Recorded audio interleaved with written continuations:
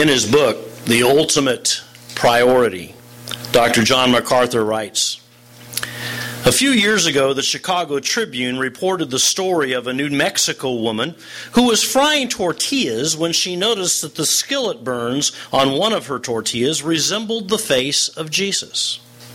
Excited, she showed it to her husband and neighbors, and they all agreed that there was a face etched on the tortilla and that it truly bore a resemblance to Jesus.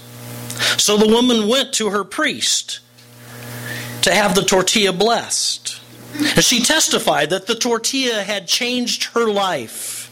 And her husband agreed that she had been a more peaceful, happy, submissive wife since the tortilla had arrived. The priest, not accustomed to blessing tortillas, was reluctant but agreed to do so. The woman took the tortilla home, put it in a glass case with piles of cotton to make it look like it was floating on clouds, built a special altar for it, and opened the little shrine to visitors. Within a few months, more than 8,000 people came to the shrine of the Jesus of the tortilla, and all of them agreed that the face and the burn marks on the tortilla was the face of Jesus, except for one reporter who said he thought it looked a whole lot more like former heavyweight boxing champion Leon Spinks. It seems incredible that so many people would worship a tortilla. But such a distorted concept of worship is not really unusual in contemporary society. Tragically, although the Bible is clear about how and when and where and whom we are to worship, little genuine worship takes place today. In fact, worship is one of the most misunderstood doctrines in all the Scriptures. And that is spiritually debilitating because an understanding of worship is so vital to any full application of Scripture. Now, I must say, unfortunately, I do agree with MacArthur. Worship is one of the most misunderstood doctrines in all of the Bible. This is one of the hottest topics in Christianity today. The whole arena of worship style, if you will, is one of conflict, even division in the church. And the issues surrounding worship are being passionately debated from many different viewpoints by many different pastors and authors and teachers. Someplace I have my clicker. Have you seen that?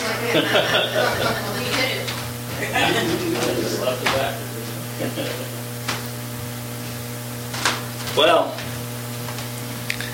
this morning where are we? We're in church. There it is. This morning as we conclude, thanks. As we conclude our series, Life by the Book, I want us to take a fresh look at what the Bible says about worship. Look what Jesus himself had to say about this important topic. John chapter 4, verses 23 and 24. Follow along in your Bible as I read today's text. Jesus is talking now to the woman at the well in Samaria. And he says to her, "Yet a time is coming and has now come when the true worshipers will worship the Father in spirit and truth, for they are the kind of worshipers the Father seeks. God is spirit, and his worshipers must worship in spirit and in truth." Don't miss that phrase at the end of verse 23. They are the kind of worshipers the Father seeks. Isn't that interesting? In other words, God is searching for people who will worship him. And I don't know about you, but I want to be one of those people. Don't you? Well, if we're going to worship God in a way that pleases him, I think it's important that we understand what the Bible says about worship. Therefore, let's consider this topic of worship under these 5 main points this morning, beginning with the prelude to worship. Before we can ever begin to be the worshipers that God is searching for, I think it's important for us to understand exactly what worship is and is not.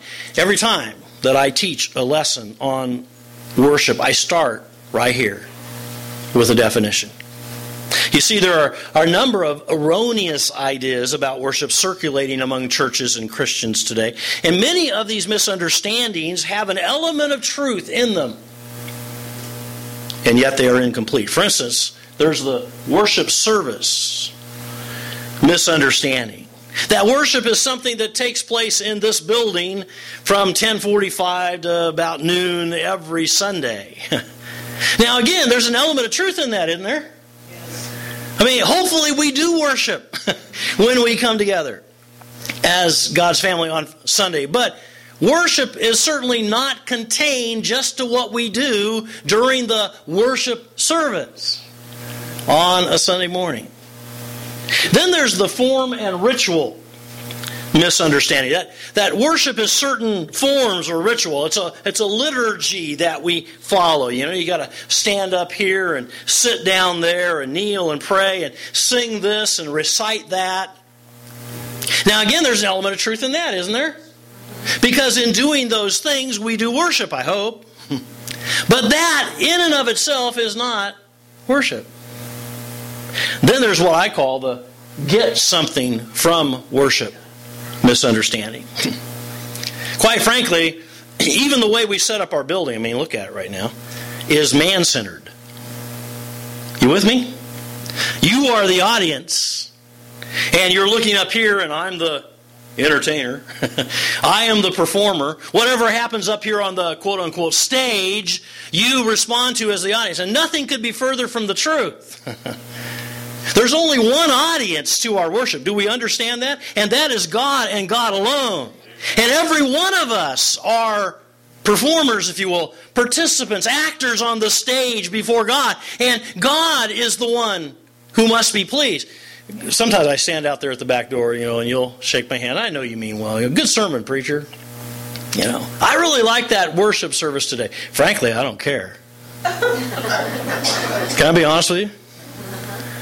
Because it doesn't matter whether you like the worship service or not. What matters is, did God like the worship service? We're not here to get something for ourselves. We are here to give something to Him. We must understand that. And then there's what I call the praise equals worship misunderstanding. That worship is synonymous with praise. Now, again, there's truth in that. Praise is a part of worship, isn't it not? To give glory and honor to God is what worship is all about. But praise in and of itself, singing a few songs, giving praise to God, that's not the totality of what worship is. So what exactly is worship? A.P. Gibbs writes, the term worship, like many other great words such as grace and love, defies adequate definition. The meaning of these words, like the exquisite perfume of a rose or the delightful flavor of honey, is more easily experienced than described. That's true. But let's give it our best shot this morning, shall we? I looked up the word worship in the dictionary, and this is what I found. The adoration, homage, or veneration given to a deity or to something regarded as sacred, excessive or ardent devotion or adoration, or admiration. Now, the etymology of this word worship is kind of interesting because our word worship that we use today comes from the word worthship. You with me on this? And so worship is tied to worship, the worthiness of God. Because God is worthy and He alone is worthy, we give Him our worthship. Read Revelation 4, verse 11 out loud with me. Let's read this together. You are worthy, our Lord and God, to receive glory and honor and power, for you created all things, and by your will they were created and have their being. See, it's because God is worthy, He is therefore to receive our worship because of His worthiness. Now, in the Old Testament, it's kind of interesting. The Hebrew word most commonly used for worship describes a dog's loyalty to its master. I'm a dog person. I'm not a cat person. Cats are from another planet. But dogs, something about, I have two little Yorkies. Something about dog. I mean, look at this dog's eyes. And my two little Yorkies, Lizzie and Lucy, they just adore me. I'll be sitting in a chair and all of a sudden I'll feel one of them lick my hand, look down, there she is just looking at me. And she hops up in my lap and she wags her tail and she wants to give me kisses. You know what I'm talking about, those of you that have dogs, yeah. I get up in bed, and it's a ritual every night. Get up in bed and I lay down, and our dogs get to be with us for just a little while, not the whole night, just for the beginning. And they climb up and they'll both just sit right here on my chest. They do, and they literally just look at me with those big brown eyes, and their ears are pinned back because they're so submissive, and I pet them and I tell them what good dogs they are. That's us, folks, in relationship to God. Isn't that a great word picture? In the New Testament, the Greek word, most commonly used for worship, describes a subject's homage to his or her ruler or master, such as a Roman citizen's reverence for the emperor. It's a picture of bowing down. We don't do this in our culture, but it's kissing the hand. It is literally prostrating oneself down on your face before someone else that you recognize is of much greater worth than you. In his book, Real Worship, Warren Wiersbe summarizes it this way. When you consider all of the words used for worship in both the Old and New Testaments, and when you put the meanings together, you find that worship involves both attitudes, awe, reverence, respect, and actions, bowing, praising, serving. True worship is balanced and involves the mind, the emotions, and the will. It must be intelligent, it must reach deep within and be motivated by love, and it must lead to obedient actions that glorify God. The prelude to worship. With these definitions in mind, then, let's move on to the priority of worship. Why should we be so concerned about this topic of worship? Well, just how important is worship to our lives? Well, John MacArthur, as we mentioned earlier, calls it our ultimate priority in life. A.P. Gibbs says it's our highest occupation. Simply stated, I can't overstate this really. There is nothing, please understand this, absolutely nothing more important than worshiping God. As we've already pointed out in today's text in John chapter 4, God is actually looking for, He is actually searching for people who will be true worshipers of Him. Now, the priority of worship is illustrated from cover to cover in the Bible, from Genesis all the way through the book of Revelation. Let me illustrate that for you. There's the example of the patriarchs. Central to their existence was the family altar. Abraham, Isaac, Jacob, all the other patriarchs would gather their family around this altar of sacrifice. It became symbolic of family worship and was at the very center of their existence. Then there's the exhortation of the commandments. I find it more than coincidence, by the way, that the first and second commandments of the Ten Commandments have to do with worship. You ever think about that?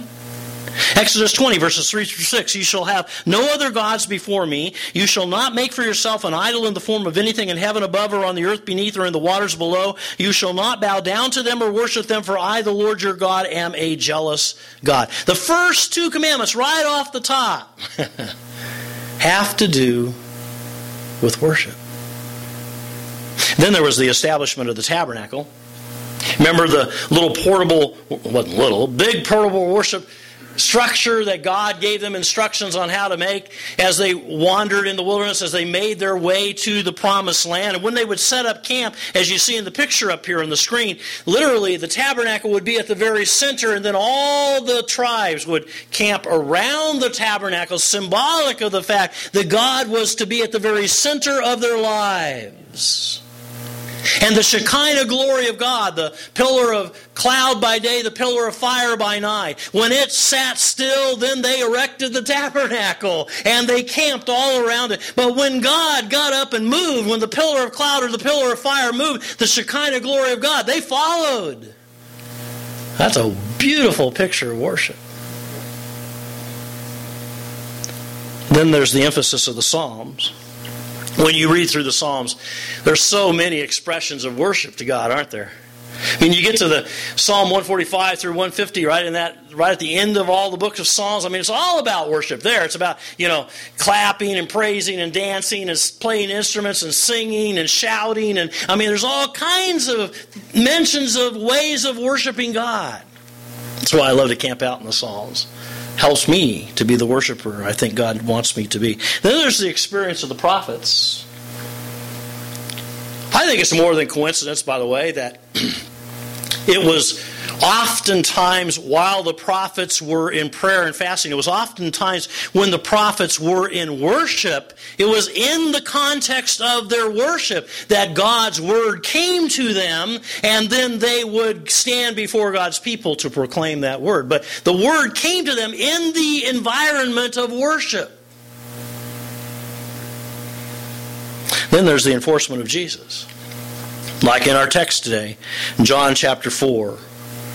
God is looking, He's searching for people who will worship in spirit and in truth. There's the evidence of the church seen worshiping together many times throughout the book of Acts. And when the early church, by the way, when they worshiped, things happened. Do you ever notice that? Whether it was the coming of the Holy Spirit with fire and the sound of a rushing wind, or whether it was the place where they had gathered together to pray was shaken in an earthquake. I mean, things happened when the early church worshiped. Then there's the encouragement of the letters. Many of the epistles give us instruction about worship. One of the major areas would be in 1 Corinthians chapters 11 through 14, where Paul talks about our expression of worship around the Lord's table. We had that sermon on communion here just recently, and where Paul talks about orderly worship in respect to the exercise of the gifts of the Spirit and so on. And then you get to the very last book, the book of Revelation. And in the book of Revelation, the curtain of heaven is brought back just a little bit so we can get a glimpse of what happens in heaven. And by the way, what is happening in heaven? Worship! Yeah! 24/7 around the clock. These beings are crying back and forth, "Holy, holy, holy is the Lord God Almighty. The whole earth is full of His glory." And that just goes on and on and on. There's worship all around the throne. What do you think we're going to be doing when we spend eternity in heaven? Yeah. So worship is the ultimate priority, the highest calling for which God created us. That's clear from Genesis all the way through the book of Revelation in the Bible. God wired us so that of our own free will, we would choose to worship Him. And then we sinned. And we shattered our relationship with God. So what did God do? He sent a Redeemer, His own Son, Jesus Christ, to reconcile us back to Himself. Why? So that we could choose to do again what God created for us to do in the very first place, and that is to worship Him. Here's a key principle to remember. Write it down there in your notes. We were born, then born again to worship. Don't miss that. We were born in the very first place. The reason God created... Why did God create human beings? Because He was lonely? No. God's God. God chose us and gave us a free will for one purpose only, and that was that we might choose of our free will to worship Him. And then we blew it, and our sin separated us from God. And God then did what we could not do for ourselves. He sent a way for us to come back into a relationship with Him through Jesus Christ, His own Son, who paid the price for our sin on the cross. And by acknowledging Him as the Savior and the Lord of our lives, we can come back into that relationship, and we can do once again that which God created for us to do in the very first place, which is worship God. A.W. Tozer writes, "The purpose of God in sending His Son to die and live and be at the right hand of God the Father was that He might restore to us the missing jewel, the jewel of worship, that we might come back and learn to do again that which we were created to do in the first place. Worship the Lord in the beauty of holiness, to spend our time in awesome wonder and adoration of God, feeling it and expressing it, and letting it get into our labors and doing nothing except as an act of worship to Almighty God through His Son, Jesus Christ." Again, We were born and then born again to worship God. The priority of worship. It should be the number one priority in our lives, which leads us then to the program for worship. Now, although worship, as I've already said, is not confined to what we do together congregationally here on Sunday morning, it is certainly our goal that our time together here each Sunday will be a worship-filled experience from beginning to end. And so let me just take a few moments and talk specifically about public or corporate worship, what we do when we gather together as a church. Some people are surprised to learn that the Bible doesn't prescribe any detailed pattern, any liturgy, if you want to use a stuffy word, any exact order for congregational worship. Actually, we're only shown brief glimpses of worship in the early church. Very little is given to us by command or example, which indicates a program to be followed when we assemble together on Sunday. However, from these brief glimpses, coupled with examples given to us by church historians, we can identify at least these 6 things that were a part of public or corporate worship in the early church. I'm going to give them to you real quick. You know these things because we do them here, beginning with communing. Acts 20, verse 7 indicates the early church was in the habit of meeting together on Sundays to celebrate the Lord's Supper, communion. And teaching. Acts 20, verse 7 also indicates that the early believers spent some time being taught from Scripture as a part of their worship. What I'm doing right now, the preaching of the Word by a pastor, by an elder, by an apostle, by a teacher, is a part of worship. Thirdly, giving. 1 Corinthians 16, 1 and 2 suggests the giving of tithes and offerings was a part of our worship experience, their worship experience, and it is a part of ours as well. Singing, number 4.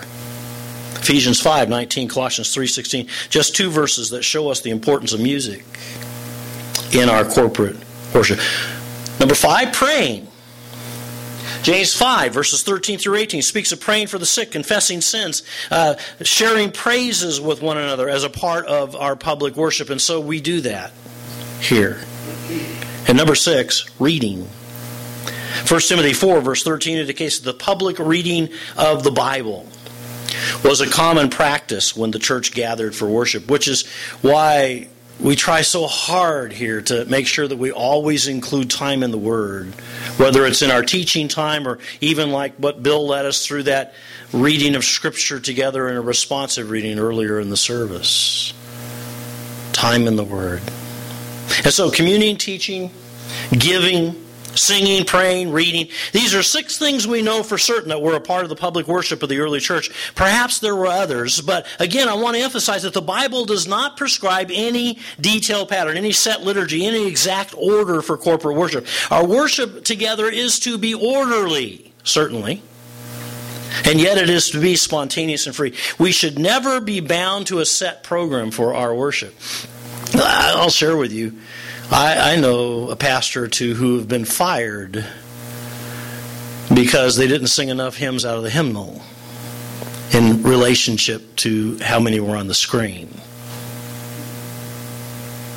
I know a pastor who was fired because he moved the offering from where it always had been in the middle of the service to the end of the service. And they told him, "You can't do that." "You can't?" Huh. I don't know where it says that in the Bible. I'm glad we have freedom to move things around here as God leads us. I always want our worship time to be Spirit-led.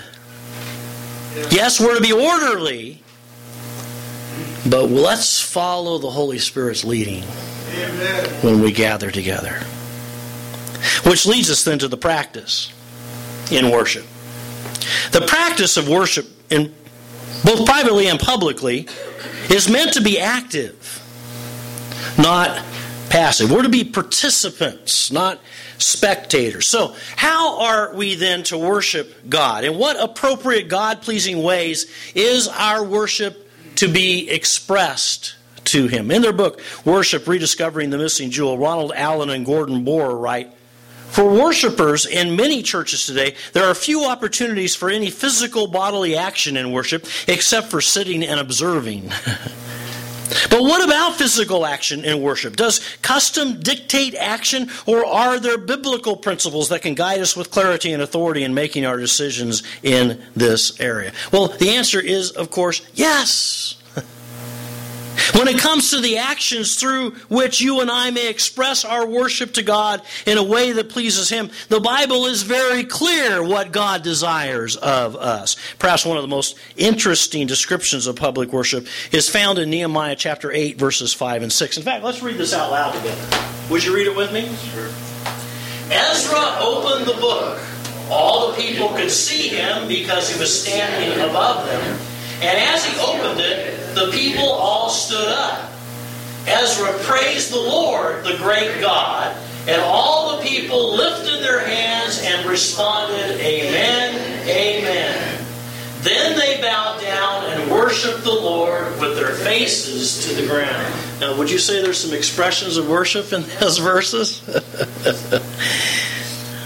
Now, from this passage, and from many others in the Bible, here are some physical, bodily expressions of worship that God has prescribed. God desires these of us. We're to practice these in our worship together. First of all, with our mouths. With our mouths. Such as saying amen.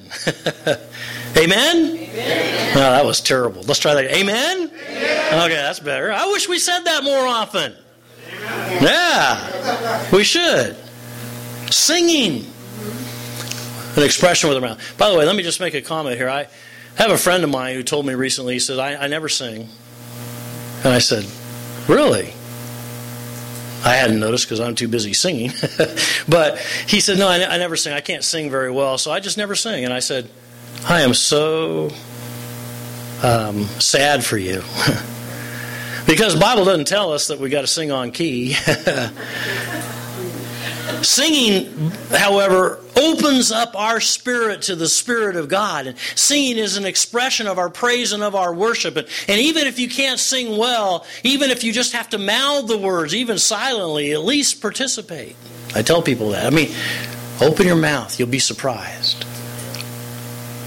Praising is another one. Just acknowledging who God is, His attributes, His character traits. Shouting. Yeah, we can shout in church. We don't do that very often here, but I've been in places where we do lift up a shout and sometimes a hand clap of praise unto God. And we ought to do that from time to time. Blessing, which is just simply pronouncing a blessing upon God for who He is. Again, using our mouths. Our mouths are an important part of our expression of worship. And then there's with our hands. Did you know, by the way, that your hands literally are an extension of who you are? We laugh at people who can't talk without using their hand. I'm one of those. You should be that way too. You really should. Because hands are an expression. How you express what you're feeling and what's going on, you do it with your hands. And they are an extension of your soul, if you will. And so as we use our hands in worship, what do? We clap. By the way, we sang a couple songs earlier this morning that were clapping songs, and you did a horrible job. I don't mean to deride you, but that was pitiful. I mean, if we're going to clap, folks, let's not do the... Is that the way God would want us to clap to Him, do you think? No. I think He would want us to do it with enthusiasm and with passion. And we need to learn how to do that here at Springville Naz, I believe. Amen. What does clapping mean, by the way? Two things. Did you know that? First of all, it's symbolic of praise. And in sign language, that's what praise is. Did you know that? Clapping. Clapping means praise. So it means praise. It's applause. It's giving applause to God. But did you also know that clapping is an offensive weapon? That in the cultures, many cultures still today in the Mideast do this, that when there's somebody standing up in front, talking about something and the audience does not agree with that, you know what they do? They don't boo, they clap. And they clap louder and louder and louder and louder there, what are they doing? They're silencing this person that they disagree with. Clapping is for us an offensive weapon against the enemy. It is saying to him, you don't have a voice here. You are not going to be heard. You have no authority in this place. Just want you to think about that. I love that. Yeah, let's sing the song over so we can do it right. Playing an instrument with your hands. Some of you play instruments. Use it for the Lord. Lifting your hands. This is another one where people get... there's 3 ways that I know of that we lift our hands. Can I just give them to you real quick? One is surrender. Stick them up. Okay? Means I have no weapons. I'm not fighting you. Ron says stick them up. I stick them up. Okay? We do that to God too. We say, I surrender. I surrender, God. I have no weapons, nothing against you. I'm fully surrendered to you. And then there's a way we extend our hands that's an expression of blessing. Does that make sense? I had you extend your hands to the kids earlier. We do that to God. We extend our hands up to God as a symbol of our blessing. We're passing on our blessing to God. And then there's a way we lift our hands in a way that we say, I'm empty. God, please fill me. I am ready to receive whatever it is that you want to say to me, whatever it is you want to do in my heart and in my life today. I am submitted to you right now. You see those different ways that we raise our hands? Practice that. Learn how to do that as you lift your hands to the Lord. And then with our knees. Now I have to say something about that because I'm getting older and it's really hard for me to get on my knees anymore. In fact, I got down on my left knee this last week. I know I'm going to have surgery on a knee here before too long, but I got on my left knee and I came up howling. It hurt so bad. But I still do my best to get on my knees. I just think it's talked about so much in Scripture as one of the ways that we humble ourselves before the Lord, bowing or bending our knees. Then with our heads. We worship God with our... Sometimes we lift our faces up to God. We are face to face. We are seeking Him. And sometimes we bow our heads in reverence and humility before God. And then with our feet, standing. I've had a few of you say, you make us stand too long when we worship. Quite honestly, I'd make you stand longer if I could. Can I be honest? Because standing doesn't have anything to do with, we stand because you sing better when you stand. That's not why we stand. I stay awake when I stand. That's not why we stand. I'm more into it when I say, that's not why we stand. The reason we stand is if Jesus walked into this room right now, do you think we would do anything more than stand or fall on our faces, one or the other? It's a sign of respect, and we stand before God in our worship time because we are showing respect to Him in our worship. Now, I know it's hard for some people to stand, so I want to clarify. If you're not standing up on the outside, would you please stand up on the inside? Does that make sense? Dancing. Do I even go there? Come on Tuesday night and let's dance together at Ignite. Yeah. Maybe we need to learn how to do that here too, because God wants it. And then I said with our bodies.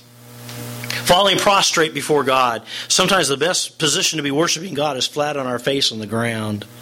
Serving God with our bodies. Did you know Romans 12 and verse 1 says that our service to God is our spiritual worship to Him. So everything that we do, everything that we say, everything that we think, all the motives and attitudes of our heart, everything 24/7 is an expression of worship to God. Now, I realize that unless you come from a church background where you were taught to practice worship in these ways I just talked about, these things might be new to you. It might make you a little uncomfortable. But let me ask you this question. What is more important? How you feel, what you desire, what makes you comfortable, or how God feels, what God desires, and what makes God comfortable? Would you be willing to sacrifice your own feelings, desires, and comfortableness for God? I would pray that we would all mature in our understanding of what God wants us to do in expressing our worship with our physical bodies as we actively participate in worship. Remember, God is looking for, He is searching for people who will worship Him in spirit and in truth, and that means with our total being. And in response to what the Bible teaches, I would hope that we would not only accept such outward expressions of worship here, but that we would actually encourage them in our times of worship together here at Springville Church of the Nazarene. Amen. And just so you know, in case nobody's ever said this before, you don't have to have my permission. You have God's permission. In fact, you have His desire to express worship in these ways. Which leads us then to the product from worship. Our time's gone, really, so I'll move through this point very quickly. Let me simply say this. When our worship at Springville Naz is God-pleasing, when it is what He is looking and searching for, it will produce at least these 5 results. I'll give them to you real quickly. Number 1, God will be glorified. Psalm 50 and verse 23 tells us that when we worship God, God is honored, He is glorified. And isn't that, by the way, our greatest desire? Number 2, Satan will be petrified. Satan will be petrified. Did you know that worship, especially music and praise, is an offensive weapon against the enemy? Psalm 22 verse 3 says of God, you are enthroned upon the praises of your people. And a footnote for that word enthroned means literally to inhabit or to dwell in. Literally, God inhabits our praise and our worship. And when God dwells in our praise and our worship, there's no room for Satan. Satan sticks his tail between his legs and he hightails it out of here. As it says in Psalm 68 and verse 1, arise, O God, and scatter all your enemies. Chase them away. And there are so many biblical examples of how music and praise drive away the enemy. I wish we had time to go to 2 Chronicles chapter 20. Just write that down, would you, in your notes? 2 Chronicles chapter 20, the story of Jehoshaphat going into battle, and he did something really strange. He put the singers on the front line ahead of the soldiers. What kind of a wacky king would do such a thing? I mean, if I was a singer, I would have been going, oh. You know what I'm saying? But what happened? They began to play, they began to dance, they began to worship. And as they did that, the Ammonites and the Moabites became confused and they started killing each other. And the Lord brought a great slaughter of the enemy that day. And it says at the end of the chapter that all of the enemies, all the nations around Israel trembled because they recognized that God gave the victory. It wasn't the army that won the victory. Another example, Paul and Silas sitting in prison, Acts chapter 16. Ever think about that? I mean, we like that little story, you know, they're singing praises to God at midnight. But what is it? That's offensive battle that they're doing right there. And they're singing praises at midnight, and then all of a sudden God sends this earthquake and all the shackles fall off and the prison doors open up and everything. God was bringing victory, you see, through worship. Folks, Satan is petrified when we worship God. Number 3, Christians will be purified.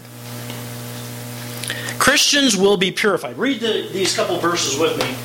Psalm 24 verses 3 and 4. Let's read it together. Who may ascend the hill of the Lord? Who may stand in His holy place? He who has clean hands and a pure heart. Boy, don't forget that. You see, a worshiping person is a pure person. Why? Because as we enter God's presence in worship, there's a recognition of our own sinfulness and a willingness to abandon that sin. And the closer that we draw to a holy God, the more we realize we are unholy, and we abandon that unholiness at His grace and at His mercy. And there's this all-consuming desire that comes over us to be pure and clean as vessels of worship before Him. Number 4, the church will be edified. Now, although that's not an end in and of itself, it's still a product from our worship. That when we bless God, we in turn are blessed. Let me say this. True worship changes people. If you're not changed after worshiping, you haven't been worshiping. If worship doesn't propel you into greater obedience, then it isn't worship. As we come together to worship the Lord as a church family, we're built up and strengthened and we're transformed. And if you don't leave here on Sunday morning a changed person, then you didn't check in when you were here. And number 5, the lost will be justified. Oh, where am I? Boy, that went someplace. I must have kept my finger on a button. The lost will be justified. I hear all this talk about seeker services. You heard that term? Yeah, we've got to make our services friendly to... Now, I don't think we ought to be offensive. Can I say that? But I think the best seeker service is a worship-filled service. 1 Corinthians 14, 23 through 25, Paul basically says, if you'll get your worship shaped up and do it the way it ought to be done, then the unchurched who come into your worship service will fall on their faces before God and worship Him. You can look those verses up on your own later and see if that isn't what it says. You see, when unbelievers observe believers worshiping God, that's one of the most powerful testimonies we can possibly give. God will be glorified, Satan will be petrified, Christians will be purified, the church will be edified, the lost will be justified. That's the product from our worship, and that's why we simply must learn what the Bible says about worship and put it into practice. Life by the book. This morning we're taking a closer look at what the Bible says about worship.